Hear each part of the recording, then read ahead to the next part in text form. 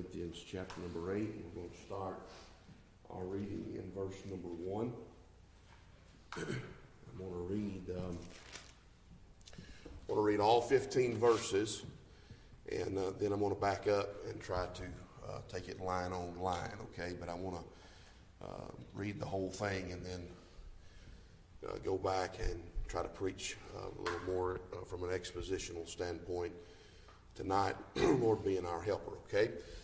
The Bible said in 2 Corinthians chapter number 8 and verse number 1, "Moreover, brethren, we do you to wit of the grace of God bestowed on the churches of Macedonia, how that in a great trial of affliction, the abundance of their joy and their deep poverty abounded unto the riches of their liberality. For to their power I bear record, yea, and beyond their power they were willing of themselves, praying us with much entreaty that we would receive the gift and take upon us the fellowship of the ministering to the saints. And this they did, not as we hoped, but first gave their own selves to the Lord and unto us by the will of God. Insomuch that we desired Titus, that as he had begun, so he would also finish in you the same grace also. Therefore, as ye abound in everything in faith, and utterance, and knowledge, and in all diligence, and in your love to us, see that ye abound in this grace also.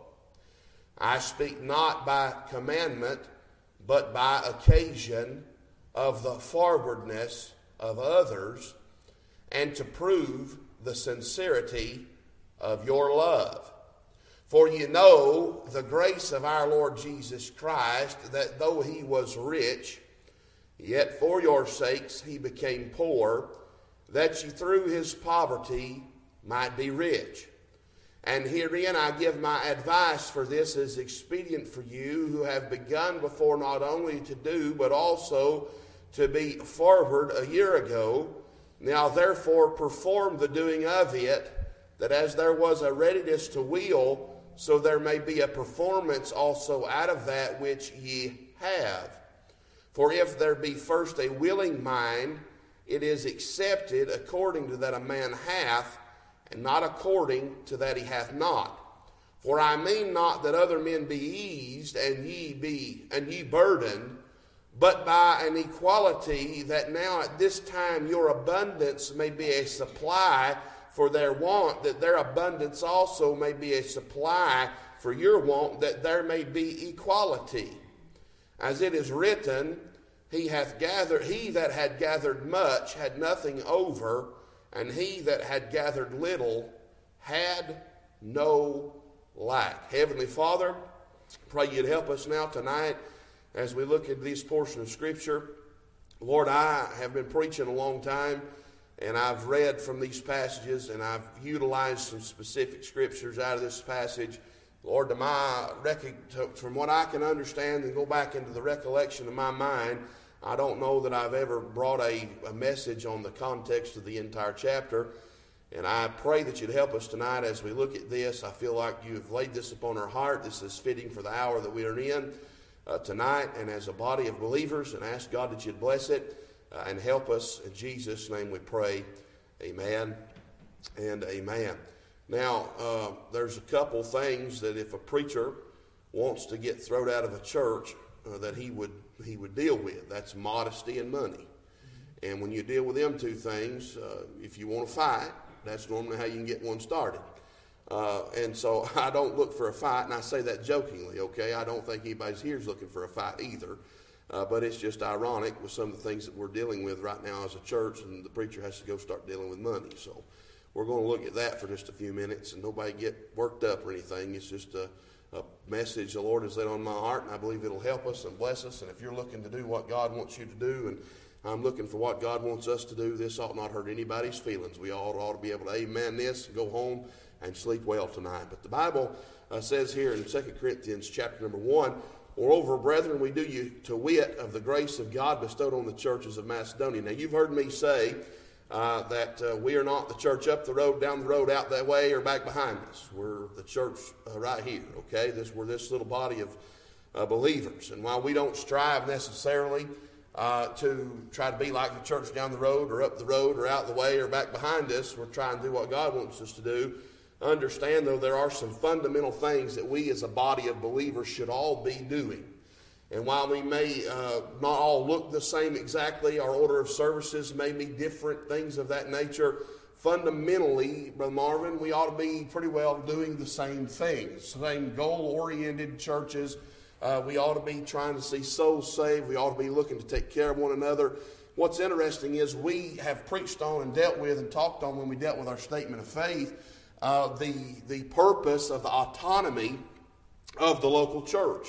We see churches plural in this New Testament of the Word of God, and we find that these Pauline epistles are written to the churches, all right? And you and I make up the church, but we are part of a local body. That's plural. We are one of many today that make up the body of Christ. And so we talk about the autonomy of the local church, but I want you to see here in this portion of Scripture the interaction between local churches. Now, I want to say this. While we look to be independent and while we are autonomous, we are not isolationist. And we do not snub and be mean to a church up the road, down the road, out the way, or behind us. If they are fundamentally doing what God wants them to do, we ought to support, help, pray for them, have the same burdens for them. When a sister church up the road, down the road, out the way, or behind us is missing a pastor, we ought to be praying God send them what they need. We ought to care, because if truthfully we're all doing the same thing for the same Savior. It's not a competition between churches. It's a competition between the devil. We're trying to get souls saved, and we're trying to get people to God, and we're fighting the devil. Amen? All the while. If you're trying to do anything for glory and honor of God, you're going to fight the devil. And so we got to have the help of the Lord. But I want you to see here the interaction between local churches. Now let me pause here, and I don't want to get sidetracked here. I may deal with this next Wednesday night. When I'm talking about the help and the interaction and the communication between these churches, I'm not talking about the 21 churches in Blount County that got together and all these pastors from different denominations filled pulpits from all across these different churches. I ain't talking about ecumenicalism. I'm not talking about going out here and see if I can find me a liberal Presbyterian to come fill our pulpit while I go preach in the liberal Presbyterian's pulpit. Now, I'd like an opportunity to get in a liberal Presbyterian's pulpit, but I don't want them in my pulpit, all right? And I'm not saying that all Presbyterians are going to hell, so don't go there. That's not what I'm saying. Matter of fact, I've got a man that I grew up with that I hold as a dear friend, and he's Presbyterian. He's a Cumberland Presbyterian. He's not, but anyway, I don't get off on all that. What I'm saying here, they think that's good. They think the ecumenical movement that's being pushed in our county right now is good. It's not. It's a blending of some things. I am going to get hung up here for just a second, but let me just throw this out here at you. Do you know how come that churches can do that and not have any problems? You know what separated denominations to begin with, don't you? Doctrinal beliefs. Now, here's the thing about it, and Paul deals with this. While we're talking about helping sister churches here, these are sister churches that were like-minded. All right? These are not churches that were of different persuasions based upon the precepts of the Word of God. They were doctrinally the same, shooting for the same things. But denominations split because there is a group of people that took the Word of God and they said, that's not what God said. And they had to split ways because they had a fundamental difference of opinion on what God says. Now, I may not agree with you, but I can respect you if the decision that you've made because you said God's Word says this. And when you go to bed at night believing God's Word says this, I can respect you for your opinion. What I cannot respect is 21 churches getting together in our county and throwing it all aside and saying, let's just look at the big picture and kumbaya, and we're all going to fellowship and come together because this denominational divide is killing us. No, what's killing us is compromise today. And how they can come together and fellowship with one another is because they've thrown the doctrine out the window and they've all said, let's hug and love and just gather around Jesus, and it don't matter if you're a homosexual or not. It don't matter what you think or what you believe. It's just we're all going to get together and love one another. And what happens is how you can take denominations that were started out fundamentally different and bring them back together is because they're coming back together not based on doctrine, but they've thrown doctrine out the window. That's what's wrong with all of our churches. That's what's wrong with a lot of independent Baptist churches. They've thrown doctrine out the window. Now, not all of them, okay? There's good Baptist churches in this county. What I'm saying is, though, I'm not going to have that, and you shouldn't either. And if you don't like that, I'll preach a message on it sometime and give you a good hour and a half on why that is, because I got plenty to say on it, but I don't have enough time to do it tonight, okay? So I want you to see the interaction here, though, between these churches. And so verse 2 says, how that in a great trial of affliction. Now, who are these churches? These are the churches of Macedonia.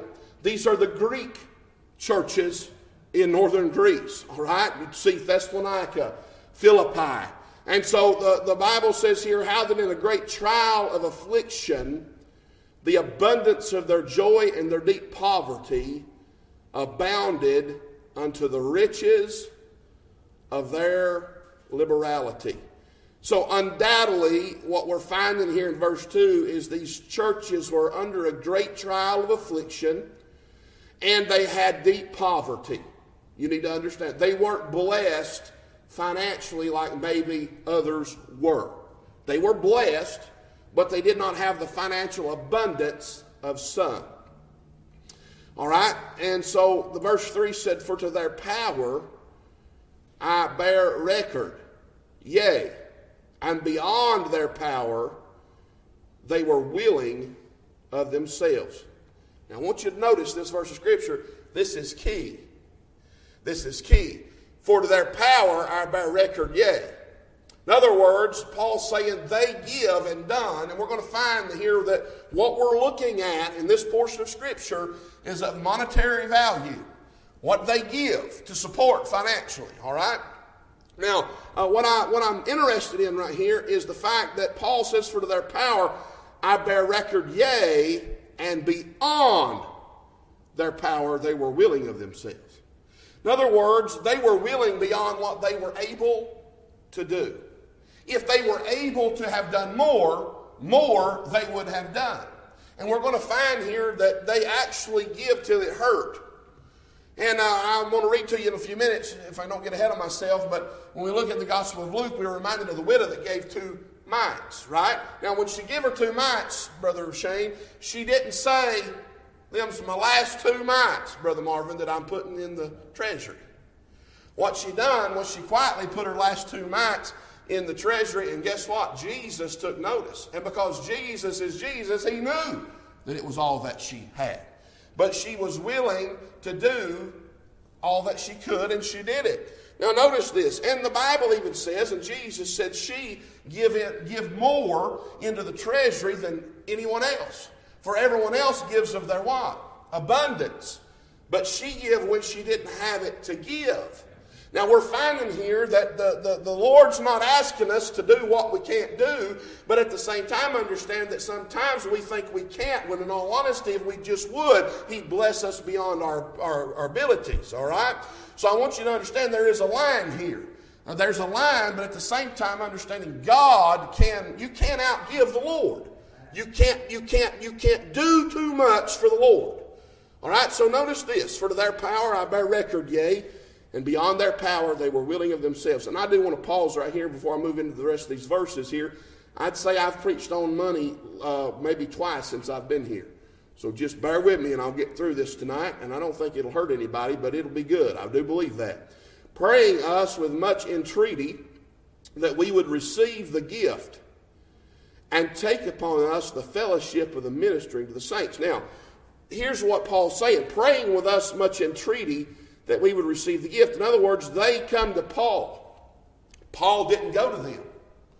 Paul didn't gather them together and say, you need to give.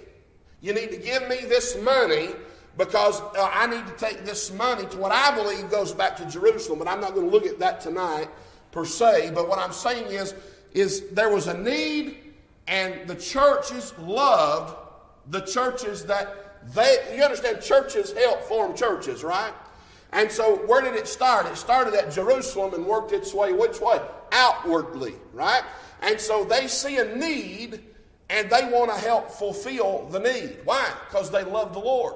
Now you do understand, especially the church at Philippi was a church that the Apostle Paul had a close-knit relationship with. And you do know that this church here at Corinth is really a carnal church. There's been a lot of struggles, a lot of trials in this particular church, all right? And what happens here is the Bible says, praying with us with much entreaty that we would receive the gift and take upon us the fellowship of the ministering to the saints. Now, this wasn't to the lost. The money didn't go to the lost. The money went to the church, all right? Now, follow along with me. It's one church given to another church.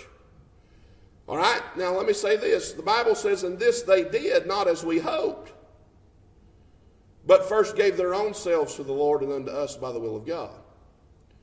Now what they've done here is they've given their money. The churches have given, now the church is made up of what? It's made up of individuals. And the church is made up undoubtedly of individuals that have a level of poverty. And yet they love the Lord and the word of the Lord so much that they're giving till it hurts. And if they'd had more to give, they would have. And this they did not as we hoped. So it wasn't that Paul had put this on them or guilt-tripped them or tried to make them do it. But the Bible said, but first gave their own selves to the Lord and unto us by the will of God. The Lord, because they were spiritual, Brother Shane. Because they was close-knit to God. Because the Lord was working in their heart. Paul didn't have to ask them for something. They were willing to do it of their own heart, free will, without Paul having to beg them for it. All right? Or to put anything on them. You say, well, that's good. I don't like nobody coming to me and trying to put it on me. Well, he didn't put it on the churches at Macedonia, but he puts it on the church at Corinth. So just hang on a minute. Paul's not saying he's too good to ask. But he's saying that he don't have to ask when somebody's loving the Lord. And what I'm saying is Paul recognizes that somebody that's not willing to give of their heart isn't right with the Lord. That's the thing. All right, so the Bible says here, and this they did not as we hoped, but first gave their own selves to the Lord and unto us by the will of God, insomuch that we desired Titus, that as he had begun, so he would also finish in you the same grace also. All right, so in other words, Titus here is fixing to get saddled up with finishing this program, okay? So look here in verse 7. Therefore, as ye abound in everything in faith and utterance and knowledge, in all diligence and in your love to us, see that ye abound in this grace also. Now, here is an interesting thing. Paul has seen not one church. The Bible says here the church is plural of Macedonia in verse 1. This isn't just, let's say, Philippi that's giving to the work. This isn't just, let's say, Thessalonica that's had a burden. But it's more than one body of believers that have seen a need that needed to be met, and the church was going to meet that need, all right? And so I find that interesting that the Lord didn't just place it on the heart of one, but on the heart of many. And the Lord places it on the heart of many who really don't have much abundance. But the church at Corinth here, the Bible says here, let me get back to where I need to be, verse 7, therefore as ye abound in everything. In faith and utterance and knowledge and in all diligence and in your love to us, see that ye abound in this grace also. In other words, if you're serious, you're trying to do right in all these other areas, don't miss this one area. Now here's what I want to do. And we obviously we've done, and I'm going to look at our finances here in a little bit after church and make a few statements. We're not really making it after church, but kind of in the closing of my message. But I want to say the Lord's blessed us. We went to a business meeting the other night, and the Lord has blessed the church, and the church has done, as far as I can tell, above anything one could imagine for the size of the amount of people that we have here right now. I mean, the Lord really, the Lord just blessed us in a great way in the past, 3 or 4 months financially. And I thank the Lord for that. But we don't want to miss the will of God for our church and not look at this area of our local body. We got to look at this and lay some groundwork on how we are to work with and deal with God's money. Not our money, it's God's money. Okay? It's not the deacon's money, it's not the preacher's money, it's not the men's money or the ladies' money or the children's money, it's God's money. And so God has the final say, as he should in every other area of our church, how we operate. I will say this, I believe the Lord is blessing us for a reason. And I believe that the Lord wants us to not miss his blessings for our church. The Lord doesn't give to us that we might sit on it like a hen hoping that the egg will crack open. We going to have to do something with it for the glory and for the honor of God. Okay? So moving on here, the Bible says, I speak not by commandment, but by occasion of the frowardness of others, and to prove the sincerity of your love. Now, what he's saying here, he's saying, verse 8 is talking about 2 different things. And I want to call these 2 different things out to you. The 2 reasons given is, number 1, because of the example set by another group of churches. We see that here.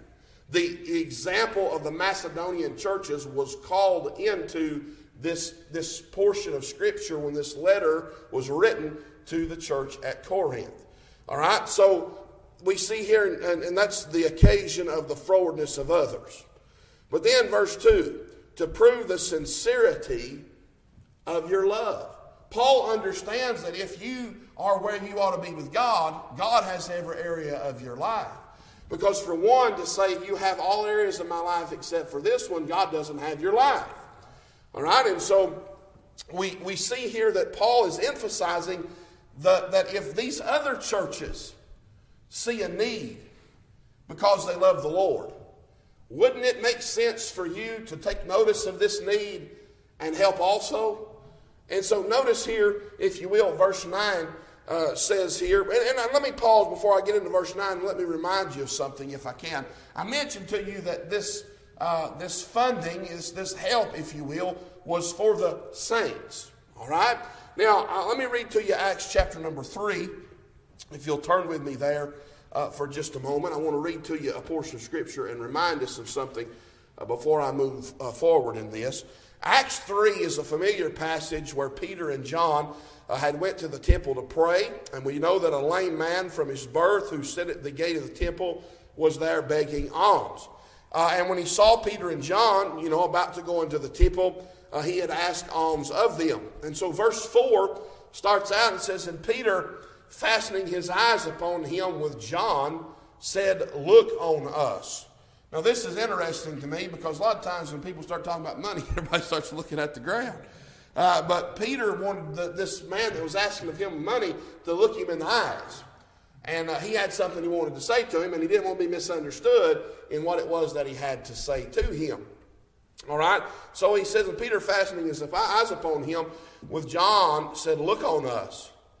And he gave heed unto them, expecting to receive something of them. Now, if you'll think about this for just a minute, Peter and John were headed to the temple to pray. They didn't stop and talk to the man. The man stopped them. Ask of them something. Now, Peter and John didn't have nothing to give him, or they might have stopped and give him something or taught whatever. They didn't have anything. They didn't have anything with them to give him. And so then Peter, verse 5 said, he gave heed unto them, expecting to receive something of them. Then Peter said, silver and gold have I none, but such as I have, give I thee. In the name of Jesus Christ of Nazareth, rise up and walk. And he took him by the right hand and lifted him up, and immediately his feet and ankle bones received strength. And he, leaping up, stood and walked and entered with them into the temple, walking and leaping and praising God. Now I want to say this. Why was he begging alms? He was begging alms because he didn't have the physical ability to make a living. What happens here, though, is the Lord restores his physical ability, or gives him physical ability to which he never had.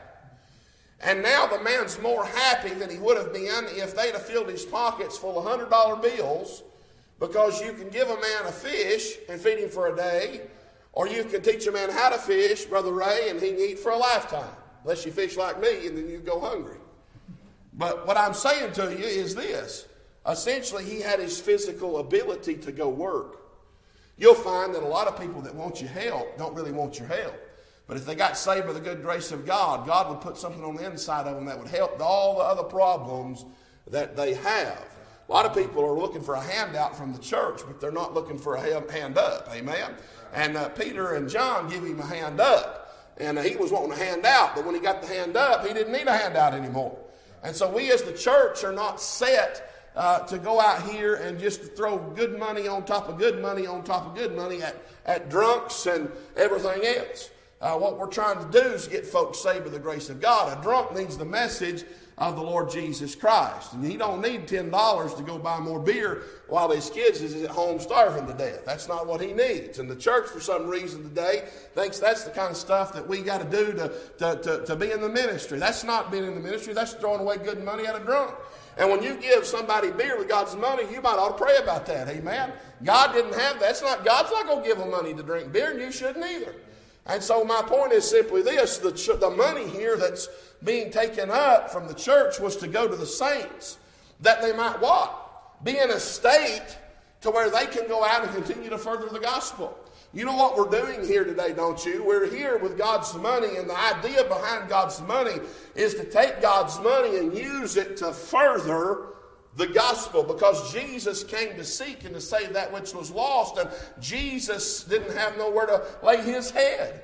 The foxes have holes, the birds of the air have nests, but the Son of Man had nowhere to lay his head. Jesus isn't interested in me and you having a 3-story house with the finest of everything in it. I don't need gold fixtures, brother. What I'm saying to you is God's interested in the gospel going out. The Lord Jesus Christ is interested in the gospel going out. So these funds were for that cause. And I want to say this, as a church, whatever the Lord blesses us with, he blesses us with it that we might further the gospel. So it needs to be ministry-oriented, what we do. And what some people call ministry just isn't in the Word of God. Now, I will say this. There's instances and times where somebody that can't do any better could use some help. I'm not saying that you don't help people. I'm not saying you never give somebody some help. We had an individual in our church that was trying and working and trying to do right, and they needed some help. We ought to cut them a check and help them, Brother Shane. That's not what I'm saying today. I'm not talking about not giving, but I'm saying we better be careful what we give to. And in this portion of Scripture, the idea here was to further the gospel. And so the Bible says, because you do understand these churches that were giving this money understood that they were only where they were because somebody furthered the gospel to get it to them. Somebody had to put foot in shoe leather and take them the gospel, and the person that put foot in shoe leather to take them the gospel had to eat from somewhere. You understand that today. So we're just giving back from our reasonable service to do more because we've been blessed. Amen. And so this is not some people like to act like, You know, I know they get frustrated with TV preachers and all this stuff and act like if a preacher says something about money, then he's just trying to bleed people from all that they have. And it's unfortunate because I've got a gentleman that I work with today that won't go to church because of the one time he went to a charismatic church somewhere, up in other portion of Tennessee, with his wife. They literally was taking jewelry off the women and putting it in the plate. And come to find out, it wasn't long after that, the preacher got caught up in a lot of money scandals, okay? And so it just irked him, and he ain't been right with it since. And so if you mention money, it wears him out. He told me one time, he said, well, he's asking me about tithing and things of that nature. And I said, brother, the Bible teaches us to give our 10%. And I said, that's just what we give because it's already God's. I said, that's not talking about offered. He said, I give clothes to the poor and I take stuff down there to the Goodwill. And I said, well, I understand that, but brother, the clothes at the Goodwill won't pay the electricity bill down at God's house. You understand what I'm saying? So what I'm saying is we got to be careful how we use God's money. But the Bible does say, for you know the grace of our Lord Jesus Christ, that though he was rich, yet for your sakes he became poor, that you through his poverty might be rich. And if I'm in 2 Corinthians chapter number 8 again. We read this verse of Scripture, quote this verse of Scripture a lot, because it is a good verse of Scripture to show the lost person and to remind the born-again believer just what it was that Christ gave up so that we could be saved by his marvelous grace. But in all honesty, when we look at this Scripture in context, what I find is where one could get frustrated maybe because Paul has mentioned these churches at Macedonia and called into question the church at Corinth, or used the example of other churches to kind of set a standard by which maybe the church at Corinth ought to move up to. He then not only leaves them with the fact that to prove the sincerity of their love, and that in verse number 8 where it said occasion of the forwardness of others, talking about the example of these other churches, we find that now he moves on to the Lord Jesus Christ. And essentially what happened, it wasn't that the churches in the Macedonia region were so much better than the church of Corinth. It was just that the church at Macedonia was just doing what Jesus would have done. And we ought to just be doing what Jesus would have done. Now I'll say this. A lot of times what we think is just really setting a standard high. I mean, what we think is really just overachieving, and what we think is really just moving on up and stepping on out, really ain't none of that. It's just doing what God always expected us to do. And it just shows us the substandards of most churches today not doing anything. And it's not that we've achieved great status if we can do these things. It's just that we're doing what God's blessed us to be able to do. And so it's not that the churches of Macedonia were so great. It's just really that the church of Corinth wasn't doing what really they needed to be doing. But we're going to find here, we're not beating up on the church of Corinth, we're going to find that they did have a mind to do something. They had just, some things had come up that had postponed them from getting it done. And so we're going to find that here in just a moment. But we're emphasizing now how that, the grace of our Lord Jesus Christ, that though he was rich, yet for your sakes he became poor. What is grace? I want to remind us of this for just a minute. We know that grace is unmerited favor. And the cost was high, Brother Marvin, for you and for me. It cost a lot. Let me tell you, it cost a lot. God bankrupt heaven, and give us the Lord Jesus Christ. Jesus had everything. I mean, he had everything. But he left everything, left the portals of glory, come to this sin-cursed world where he wouldn't have anything, was born, as we've learned at Christmas time, into a poor family where all he had to eat was butter and honey. And he lived a very life of poverty, and he did that for you, and he did that for me. And I want to say this, sometimes we act like, well, I'm not going to give till I'm poor. Well, I'll say this, if God laid it on your heart to give till you're poor, you'd be sinning if you didn't. I'm telling you, because we've been given everything. And the Bible says, for you know the grace of our Lord Jesus Christ, that though he was rich, yet for your sakes he became poor, that ye through his poverty might be rich. Now, I thought about this because Jesus, you understand, he did ascend back to the Father. And the next time he comes, Brother Shane, he's not coming in poverty. And I'll say this, he's coming as the King of Kings and the Lord of Lords. And so while he was rich and he became poor, that we could be made rich, understand this, he didn't stay poor. And because he was willing to give it up, and the Lord blessed him for what he'd done, we find that he ends up gaining something out of this whole thing. In this transaction of going from rich to become in a life of poverty, we find that not only now is Jesus rich, but you and I are rich also. And essentially we find that you can't outgive God. God gave his Son. Jesus gave his life. But God has given to Christ everything that was his. And Jesus is ruling and reigning, you understand, and we'll rule and reign, and we'll rule and reign with him. And I want you to know that where he is, there we will be also. And what's his is mine, amen. I mean, we're joint heirs with Christ tonight. So it's amazing to me. I am rich, and you are rich because we are children of God. But we're only children of God because he who was rich became poor. And let me tell you something today. You and I better be willing to give sometimes, even if it means giving till it hurts. And I'm not plugging for money tonight. We've done just fine right now, as far as I can tell, financially. So this is not about trying to get more out of it. But I'm just telling you, we need to have it on our mind that really we're giving to God what's already his. And if we won't give to him what's already his, we're robbing him from it. And I'm talking about God has a will for our life. They give when they didn't have it to give. And you say, well, how do you give something you don't have to give? By the same way we do everything else. Same way you got saved, by faith. I got saved by faith. You understand that? It's grace, but I got saved because of faith. And so having said that, verse 10 says, and herein I give my advice, for this is expedient for you, who have begun before. Now I'll say this too, you can't make somebody do what they don't want to do. Now I've learned that. I learn that more every day. But I will say this, I can give you some good advice tonight. And the Bible says here, I give my advice, for this is expedient for you who have begun before, not only to do, but also to be forward a year ago. Now, I want you to understand something. Undoubtedly, right here, we are learning there must have been a pledge. There must have been a will. There must have been a desire a year ago for the church at Corinth to have done something to help in this matter. Notice this with me, if you will. Look at your verse again.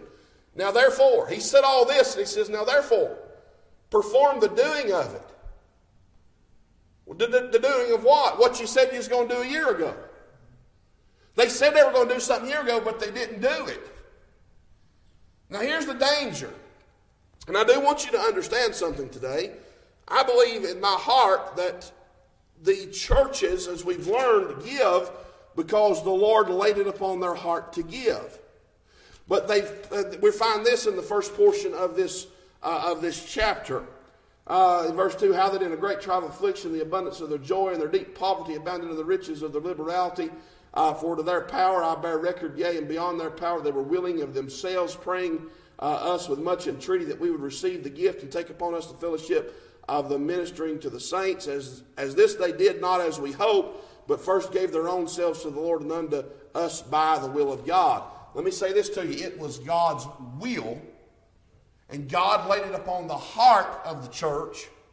Now I do want you to notice with me, if you will, that they acted upon the will even though they were in poverty. But this church at Corinth here has made a pledge that they see the need to help in the same manner that the churches of Macedonia have needed to help, but they haven't come through with their pledge.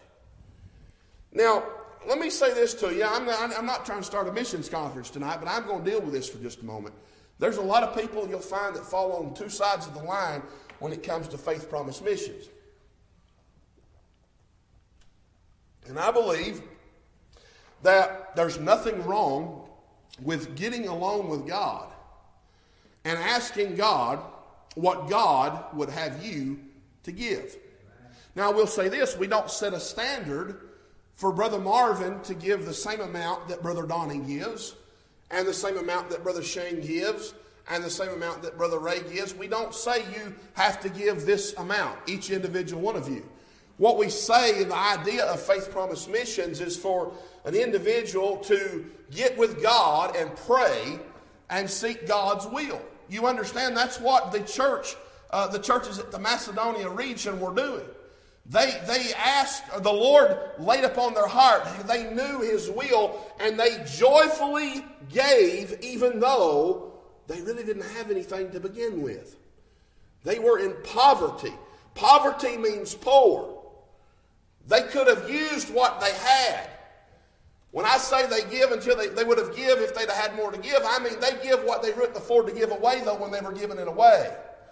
They were giving what they could not afford to give away when they were giving it away. But I'll never forget my papa telling me, and I have forgot it over the years at times, but it always comes back and rings true. You cannot afford not to give to God what God wants out of you. Why can't afford it? You can't afford not to. And I'll say this, maybe you're just creeping and teetering on the edge of always making it.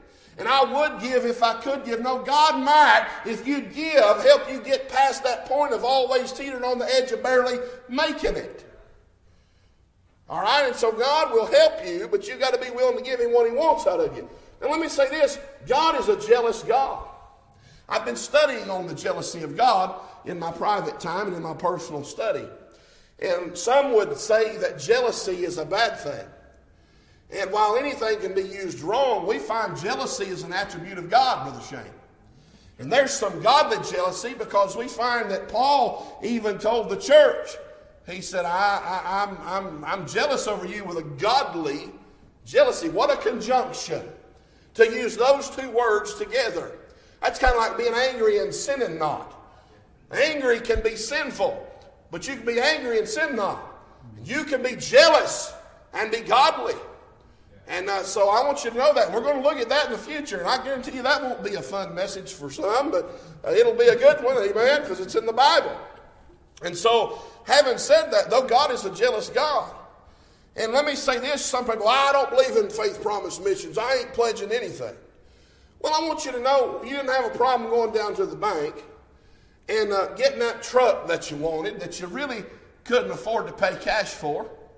So you went down there and you told the banker, I really want this, and if you'll let me have it, I'd be willing to pay 5 or 6% interest to pay you more than the truck's worth to get the truck that I want. And I'll sign a note that says, I'll pay you this amount of money every month. And you didn't lose a wink of sleep over pledging that money. And you wasn't going to vary on how much you pledged by month to month either, because if you did, you wasn't going to keep that truck.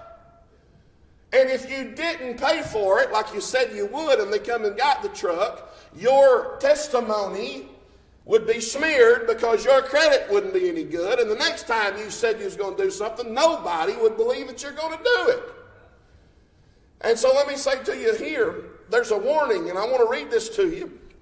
Ecclesiastes 5 and verse 4 said, when thou vowest a vow unto God, defer not to pay it, for he hath no pleasure in fools. It takes a fool to tell God that they're going to do something and then won't do it. Now, you know why most people have a problem with Faith Promise Missions? Because it's accountability. The whole thing behind Faith Promise Missions is for you to say, God, what do you want me to give? And you get with God and nobody else, and God tells you what it is that you're to give.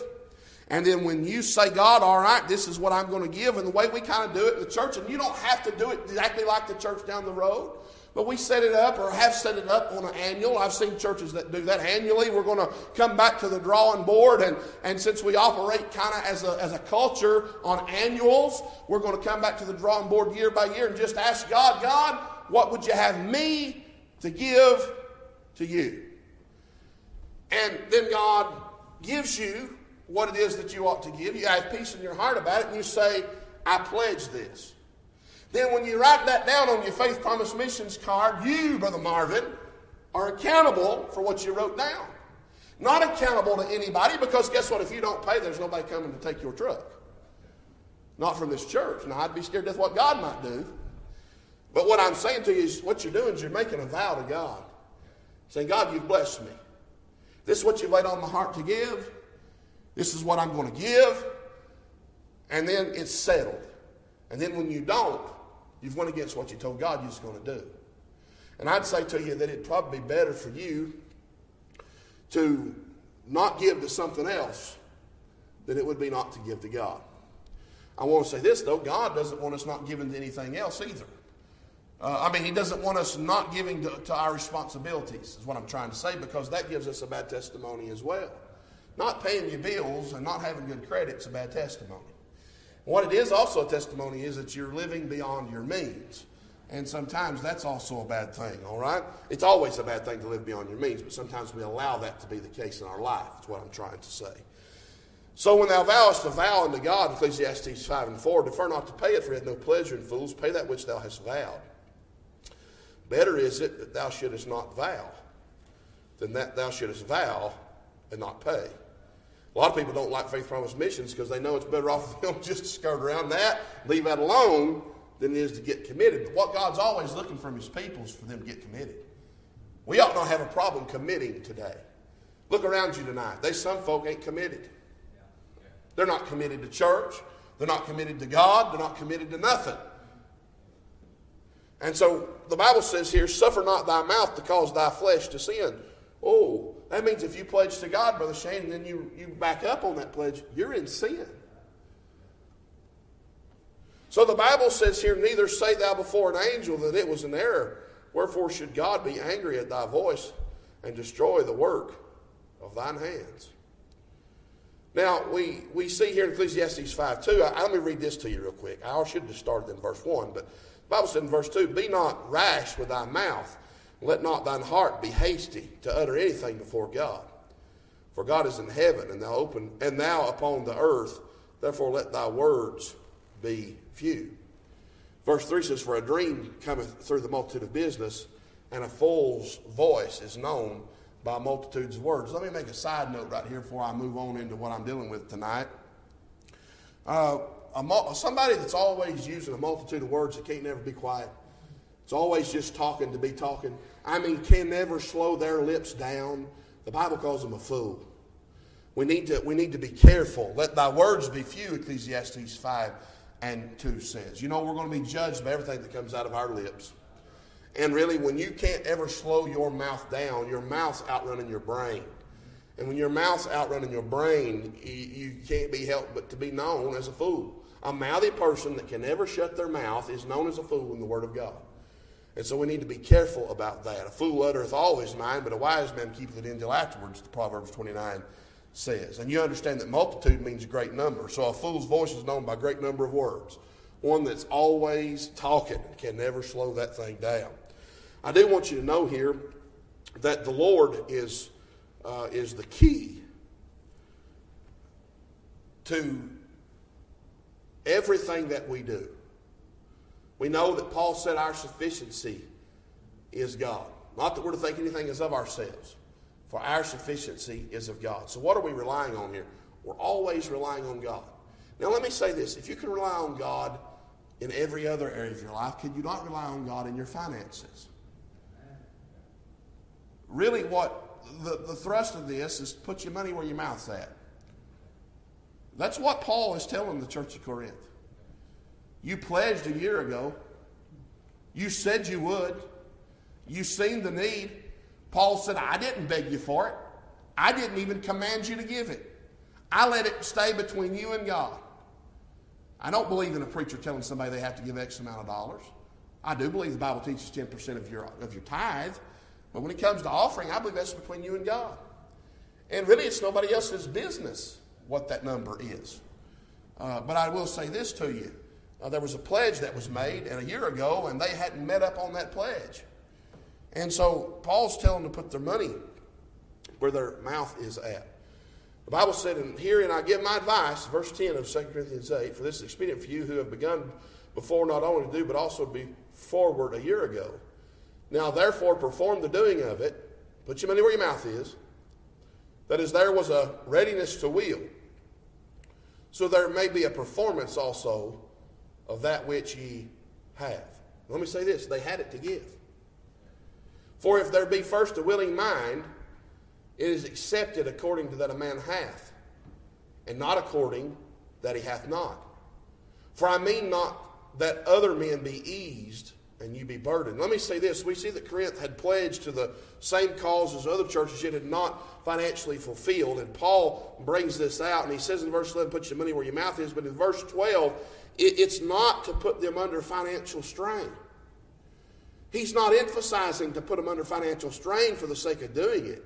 It's to put in with a willing heart.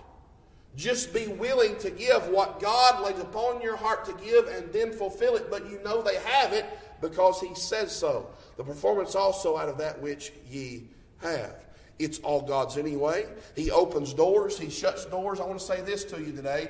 We don't say I can't, I won't because I can't to God. We do not say that. We say, Lord, if this is what you want, this is what I'll do. The beautiful thing about Faith Promise Missions, I do want you to understand, there's a reason why it's called Faith Promise. There are a lot of people that have learned how to trust God by acting upon this part of their Christian life. Now, I didn't do it through Faith Promise Missions. I learned, unfortunately for me, I've had to learn a lot of things the hard way, Brother Shane, and I don't recommend you doing it that way. But that's just how I did it, okay, in some areas. And some of it was not out of rebellion. Most of it was out of ignorance. I wasn't necessarily trying to be rebellious. But I did learn that when God was first dealing with me about getting serious with him, I had to make a move. And I'm not going to get into this whole story now. We ain't got time for it anyway. But I will say this. God moved upon my heart to move my family, or my wife. I didn't have children at the time.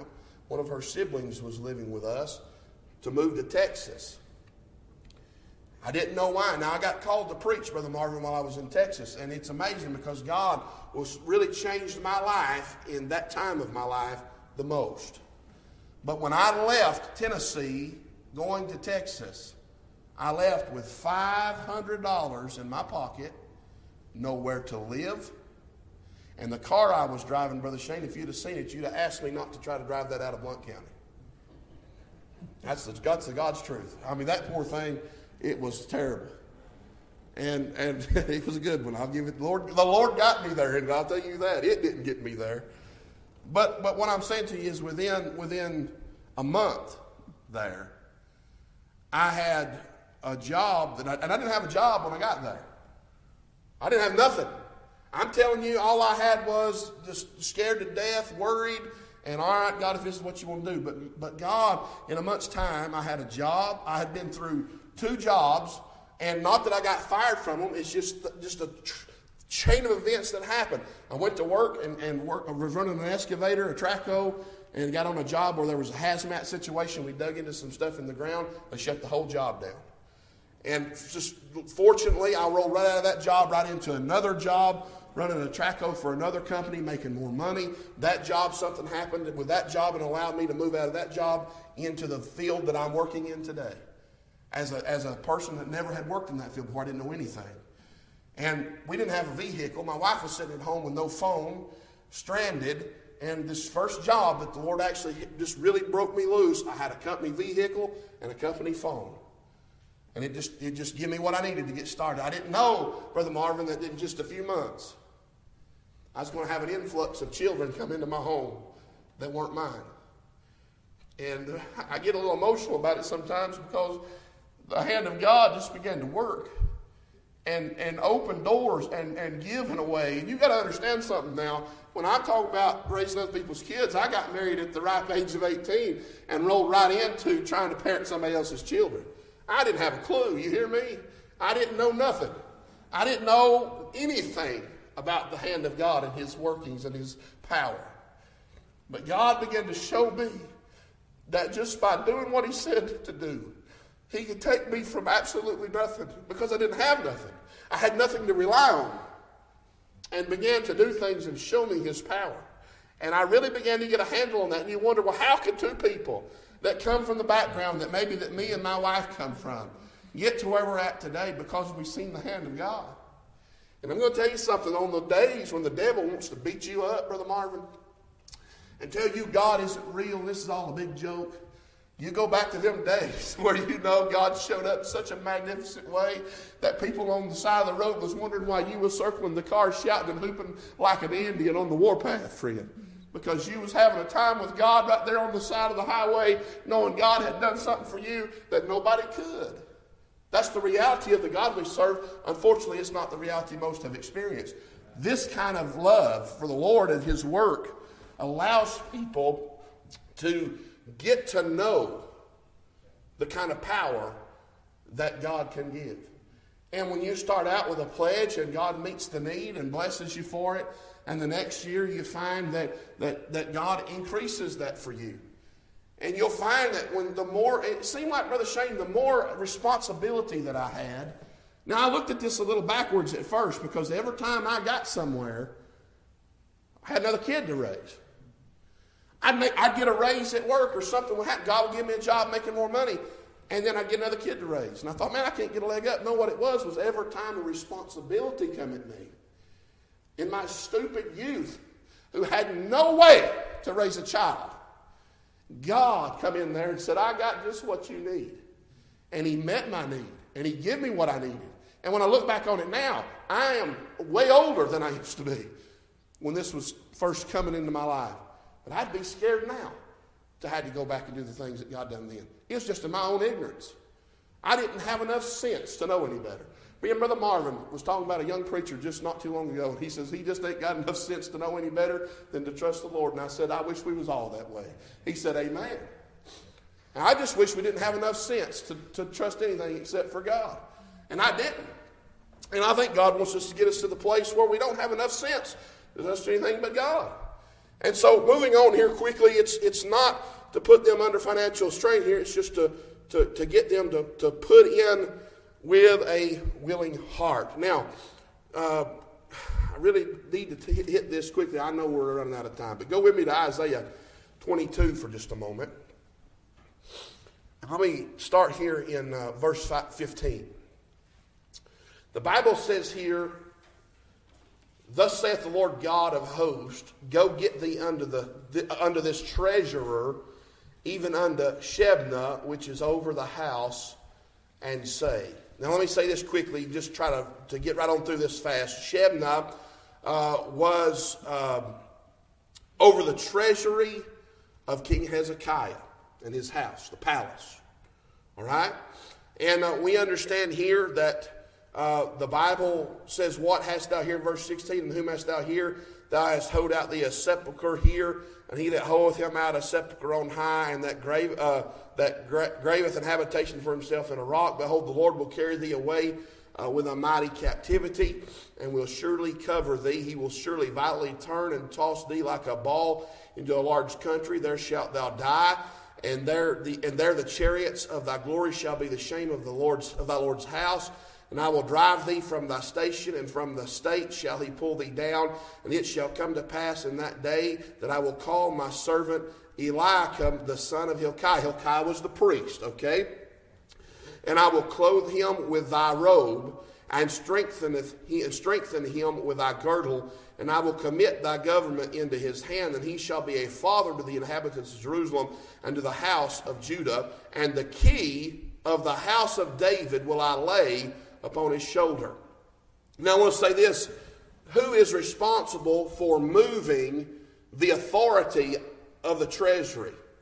The Lord is responsible in this. The Lord is making sure that Shebna is removed from the treasury, and that Hilkiah's son Eliakim is put in. But what's funny, he says, and the key of the house of David. What is the key? He is the one, Brother Marvin, that was responsible for the coming and goings of that treasury. He held the key. You understand that? Of the house of David. And will I lay upon his shoulder, so he shall open, and none shall shut, and he shall shut, and none shall open. In other words, he has the key. You're not getting in unless he opens the door. You're not getting out unless he opens the door. He's responsible for letting you in, and he's responsible for letting you out. I find that highly interesting when we look over here in Revelation chapter number 3 at the church of Philadelphia, which is one of 2 churches out of the 7 churches of Asia Minor that the Lord did not rebuke. And we find that the church at Philadelphia here, The Bible said in verse 7, to the angel of the church in Philadelphia write, these things said he that is holy, he that is true, he that hath the key of David, he that openeth and no man shutteth, and shutteth and no man openeth. We just seen that the treasurer here was the one that had the key, was that of Hilkiah's son. But he was moved into that position by God. Now you have the keys, if you will, to your treasury. But if you'll let God do what God wants to do, he won't have to move you around to get done what he wants to get done. But interestingly enough, while we think we hold the keys, we really don't. Because look at what the Bible says about the Lord. The Bible says here in verse 7, and to the angel of the church in Philadelphia write, these things saith he that is holy, he that is true, he that hath the key of David, he that openeth, and no man shutteth, and shutteth, and no man openeth. What is the Lord going to do? The Lord's going to rule and reign, we understand, on the throne of his father David at the millennial kingdom. But Jesus is King of kings and Lord of lords, right? He is the one that controls our money. He is the one that controls our treasury. He is the one that openeth doors and shuts doors and opens doors. I want to say this. You say, well, I can't give because I just don't have it to do. Let God open the door. That is the purpose in this kind of giving. You don't have to have it necessarily to have it in his will for you to give it. What you do is you say, God, if that's what you want, that's what I pledge, that's what I'll do. And regardless, Brother Shane, of what happens, you make good on that. You say, I don't know if I can. Well, it's not about knowing if you can. It's knowing that he can. I can do all things through Christ who strengthens me. Let me say this. When you do it, when you commit, when you purpose to it, you will find that the year that you pledge what you didn't feel like you could, when God told you to do it, that God will meet your needs and show you himself in a way that is amazing. But I want to say this. It has to come from the heart. If you're going to begrudge it, if you're going to hate doing it, if you're going to be mad at God for having to do it, you might as well not do it because you're already in sin. You do it from the heart. Notice with me, if you will, that in 2 Corinthians chapter number 8, that the Bible said how that in a great trial of affliction, verse 2, the abundance of their joy and their deep poverty abounded unto the riches of their liberality. For to their power I bear record, yea, and beyond their power they were willing of themselves. You know what God wants us to do, Brother Marvin? God wants us to be willing within our power and to be willing beyond our power should he ask of it. That means if you've got it to give, praise God. If you don't have it to give and God lays it on your heart, give it anyway. So I don't know if I can. God can help you. It may cost you something. Let me tell you what it done. It cost Christ. He who was rich became poor. He was poor when he paid it all. Jesus was poor when he paid it all. I want you to know something to me. It's the ones that are poor that's going to pay, because they're only paying to the power of the God they serve. You need to understand something today, friend. It wasn't that the church at Corinth was a bad church. It was they needed to understand what it was to have faith. A carnal church is a faithless church. You understand that today. A carnal church is a church that's lacking in faith. This was a carnal church. They did not have the faith that the other churches had. But by giving to Faith Promise Missions and committing, God will build your faith based upon your commitment. And do you know who essentially will get the most blessing out of that giving? You will. Because God will show you himself in a way you haven't experienced before. And let me remind you, say, this is awful different. Well, we dealt with last Wednesday night concerning David and how he desired. This one thing have I desired, and that will I seek after, that I may dwell in the house of the Lord forever. And what? He wanted to inquire in his temple to see the beauty of the Lord. This is the kind of thing that allows God to become real to you. This is the kind of thing that exercises faith. One thing that's killing the church today is the church is not exercising faith. Now, bodily exercise profiteth little. I love that verse, Brother Marvin. But I'm saying this to you. The truth of the matter is this. We need to exercise our faith. You quit laughing, Miss Bobby. And so what I'm saying to you is God wants us to exercise it not to hurt us, not to take from us what we don't have, but to give us what we are not having. And that is Him in His entirety. Let me tell you who got blessed the most out of this. Who got blessed the most out of this was the Macedonian churches that loved God so much that they didn't care whether they had it or whether they didn't. They're just going to give it because they knew they wasn't anything without God in the first place. Anything they ever thought they were, they found out they weren't until the Lord revealed Himself to them and they got gloriously saved. And this church has now been formed. Let me tell you something. God's wanting you to exercise some faith. God's wanting me to exercise some faith. He opens the door. He shuts the door. We need to understand, friend, if we're trying to open our own doors, we're already in trouble. And when we're trying to shut them, we're already in trouble. We're just trying to rely upon the Lord tonight and wait upon Him. And so let me say this. Brother Marvin, if you will, go ahead and kill our live stream tonight. And I'm going to dismiss in order of prayer that I'm going to mention a few things, okay? Heavenly Father, Lord, we come to you tonight. We thank you for your love, your mercy, and your grace. We thank you for this teaching tonight on faith promise giving and what it is to give and what you want us to do and how you bless us through that. And we ask, Father, tonight that as we go outside this place, that we would consider